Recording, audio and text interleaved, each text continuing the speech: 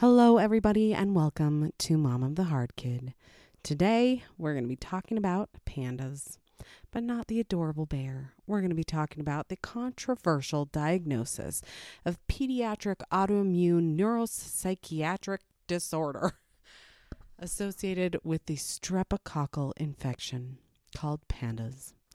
So it's called a controversy because it is a hypothetical diagnosis.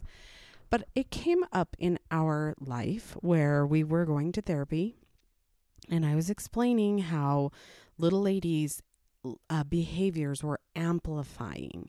And she looks at me and she goes, "Oh, is she getting sick?" And I was like, "No." She's like, "Oh, okay." And then turns out we go home, and a couple days later, there she is, and she's sick. So I'm like, "Oh, okay." So the next time I show up to the therapy office, I say, "You know what? She was sick." And the therapist says, "Well, have you seen if she has pandas?" Which, of course, I have no idea what she's talking about. And I was like, I'm going to need more information than that. And she says, "Okay." Anyway, I decided that I was going to look it up because what she essentially told me is when kids start to get sick and they have pandas, they're mean. They get mean and they get like unable to control their emotions. And I was like, okay, I'll go look this up. So again, it stands for pediatric autoimmune neuropsychiatric disorder associated with streptococcal infections. Like legit, that's the name. It should be Panda's eye, but it's not. Pandas. So I decided to look in the DSM-5, and lo and behold, when I am looking through, there is nothing between Parkinson's disease and pedophile disorder, which is exactly where pediatric autoimmune neuropsychotic disorder should slide into. So I go to the internet and I try to figure out this situation. So if you go to the National Institute of Health, they have an article on pandas that has a nice little fact question and answer sheet that comes along with it. So what it says, so after her therapist tells me to be on the lookout for pandas, I decide to look it up. So I looked up on the National Institute of Mental Health website, and they have an article called Pandas Questions and Answers. So it starts off by explaining what pandas is. And I could tell from the onset, I do not think this is what my daughter has, but I feel like this is a really fascinating diagnosis anyway.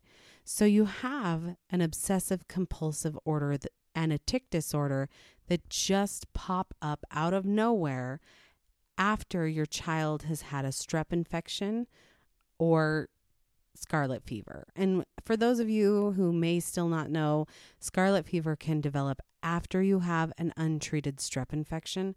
So it's the strep that's the issue. The scarlet fever just comes after the strep infection. So then the second thing that they look at is symptoms of OCD suddenly become worse following a strep infection. So for some reason, and they do kind of explain it, it's just not in a way that I can really like. If you go on of all of the places, when I went to the Wikipedia website, and you know how you're like supposed to be able to really understand it, that has so much stuff on there that I'm like, I don't even know what it's talking about. And I'll read you a bit. So pandas is a controversial hypothetical diagnosis for a subset of children with rapid onset of obsessive compulsive disorder or tic disorders. Symptoms are proposed to be caused by group A streptococcal, and more specifically group A beta-hemolytic streptococcal GABSHS infections. OCD and tic disorders are hypothesized to arise in a subset of children as a result of a post-streptococcal autoimmune process. Okay, that wasn't terribly difficult to understand, but it was just like, what? Like I just thought it would be a whole lot easier to understand, and it wasn't. But what it has here underneath in the Wikipedia page, which I could tell you where all these things are cited, but I'm not going to. You're welcome to go to the page yourself.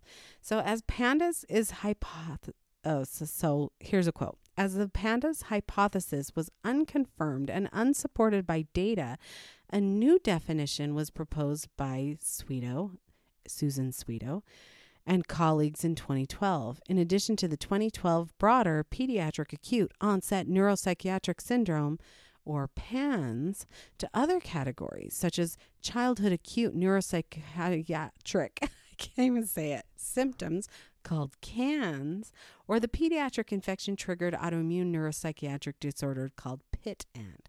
And I'm thinking, you guys, why in the world are you fighting over the name when you are having issues over whether this exists? It doesn't matter if you call it PANDAS or PANS or CANS or PIT-AND. The controversy is whether or not this exists. So it goes on to explain in both the Wikipedia page and the article in the National Institute of Mental Health that there's no test for this. You can't do a swab and test this. So the best way you can find out if your child has this is by observing their behaviors. So if they've had a positive strep test and then their behaviors change, then you know that their body is having an autoimmune response to that strep infection.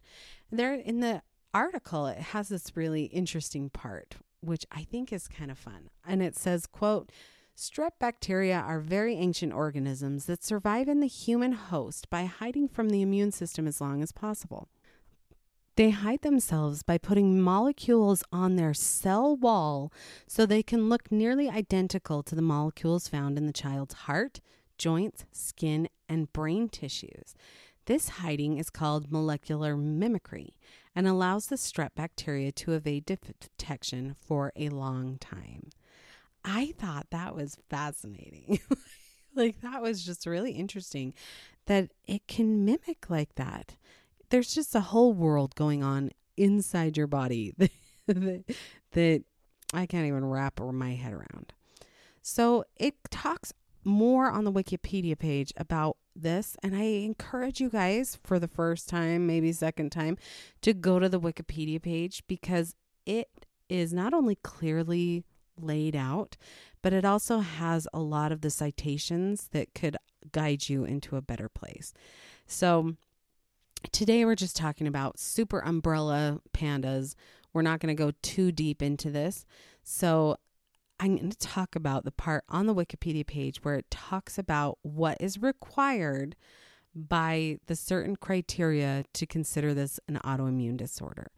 So according to the Whitbisky criteria, which I do not understand why that came from, but I think it's just, his name is Ernest Whitbisky, and he is a German-American immunologist, and he kind of decided what determined it was an autoimmune disorder. So there has to be a self-reactive antibody and a particular target for the antibody that it's kind of going after, and that the disorder can be caused in animals. And the last one, you transfer the antibodies from one animal to the other animal and it will trigger the disorder. So that's kind of terrifying. There was actually just recently, on a side note, the first proven case of Alzheimer's that was passed from person to person. And I was like, great. But that's a side story. And we are going to come back to the main story about PANDAS. So let's talk a little bit about what PANDAS looks like for real in your child. So some of the symptoms that they talk about is restricted food intake, an abrupt onset of OCD that is severe enough to warrant a DSM diagnosis. So in the diagnostic manual diagnosis, along with the severe and acute neuropsychiatric symptoms from at least two of the following. So to have anxiety, emotional lability or depression, irritability or oppositional behaviors, developmental regression, academic deterioration, sensory or motor difficulties, or sleep or urinary disturbances. So then it says that these symptoms cannot be explained by another disorder. Well, in our case, these symptoms are explained by another disorder. These symptoms are explained by reactive attachment disorder. And so maybe little lady was exposed to strep and got all of these things. However, she doesn't have enough OCD to warrant a DSM diagnosis, but she also literally was neglected, and we know that. So her reactive attachment disorder explains these symptoms. So I do not think this is hers. However, I cannot help but wonder if they just have similar presentation. Additionally, the article talks about how you can have the OCD, the tic disorder, and you can also have more symptoms, such as something that looks like ADHD, hyperactivity, inattention, fidgetiness, a separation anxiety, mood changes such as irritability, sadness, emotional lability, which we talked about, trouble sleeping. They talked about bedwetting. It can also occur in the daytime, as well as changes in motor skills and handwriting and joint pain. So these are the symptoms, but they're like, oh, well, how do we treat this? So a lot of people who have been diagnosed with PANDAS, but what the information says is if you can treat the strep infection, then the PANDAS symptoms will go away. And what the therapist was saying, and I can't find in any of my notes here, is that the symptoms will come back if exposed to strep again. But as we talked about before, that there is that hidden strep infection that can happen where you can't find it to diagnosis, but it's still within the body. And that can cause a problem, and people can have all these symptoms without even realizing that they have the strep infection. It also talks about how there is a titer, yep, which is the number of molecules in the blood that indicate a previous infection. So they talk about how you can get that number and you can see if there has been a past infection. And then sometimes you can just assume that it is strep. However, the duration that each person keeps these in their body changes person to person. So sometimes someone's going to keep those antibodies and those markers in their body for months. Other people, it goes away pretty quickly. But if you are concerned, it is worth testing. Well, one of the fascinating pieces of information I found is there's a question and answer part, right? And it says, can penicillin be used to treat PANDAS or prevent future PANDAS symptoms? And it says, nope. It doesn't treat the PANDAS. It treats the strep. The PANDAS, excuse me, is the antibodies that have already been created and then the response from those antibodies. And I had always heard that if you get strep throat a lot, you should get your tonsils out. However, the National Institute of Mental Health says it doesn't make a difference. So it doesn't make a difference. If you have tonsillitis, you should get your tonsils out, but you don't need to get it out for strep infections, which I thought was really interesting. I'd always heard that that was not the case. So if you find yourself dealing with a child that has really rapid onset symptoms, I recommend going to the National Institute of Mental Health, looking at theirs, and even in this case, looking at the Wikipedia page for PANDAS or PANS or CANS or whatever it is that they decide, but it's under PANDAS right now. And if you can go through and look and see what kind of symptoms your child is exhibiting, especially if they've come on quickly and especially if it's been after strep infection. But I do think the Wikipedia page is more confusing than the PANDAS question and answers page on the National Institute of Mental Health website. If any of you are dealing with this, I know it is exhausting and I know it is hard, and I wish you all the best. When they talked about treatments, they talked about psychotropic medications to help your child with their mood swings. But hopefully, if you can get rid of that strep, the symptoms will subside and things will get better. Of course, talk to your doctor. I'm just a mom on the internet, and I wish you the best. Thank you so much for joining me.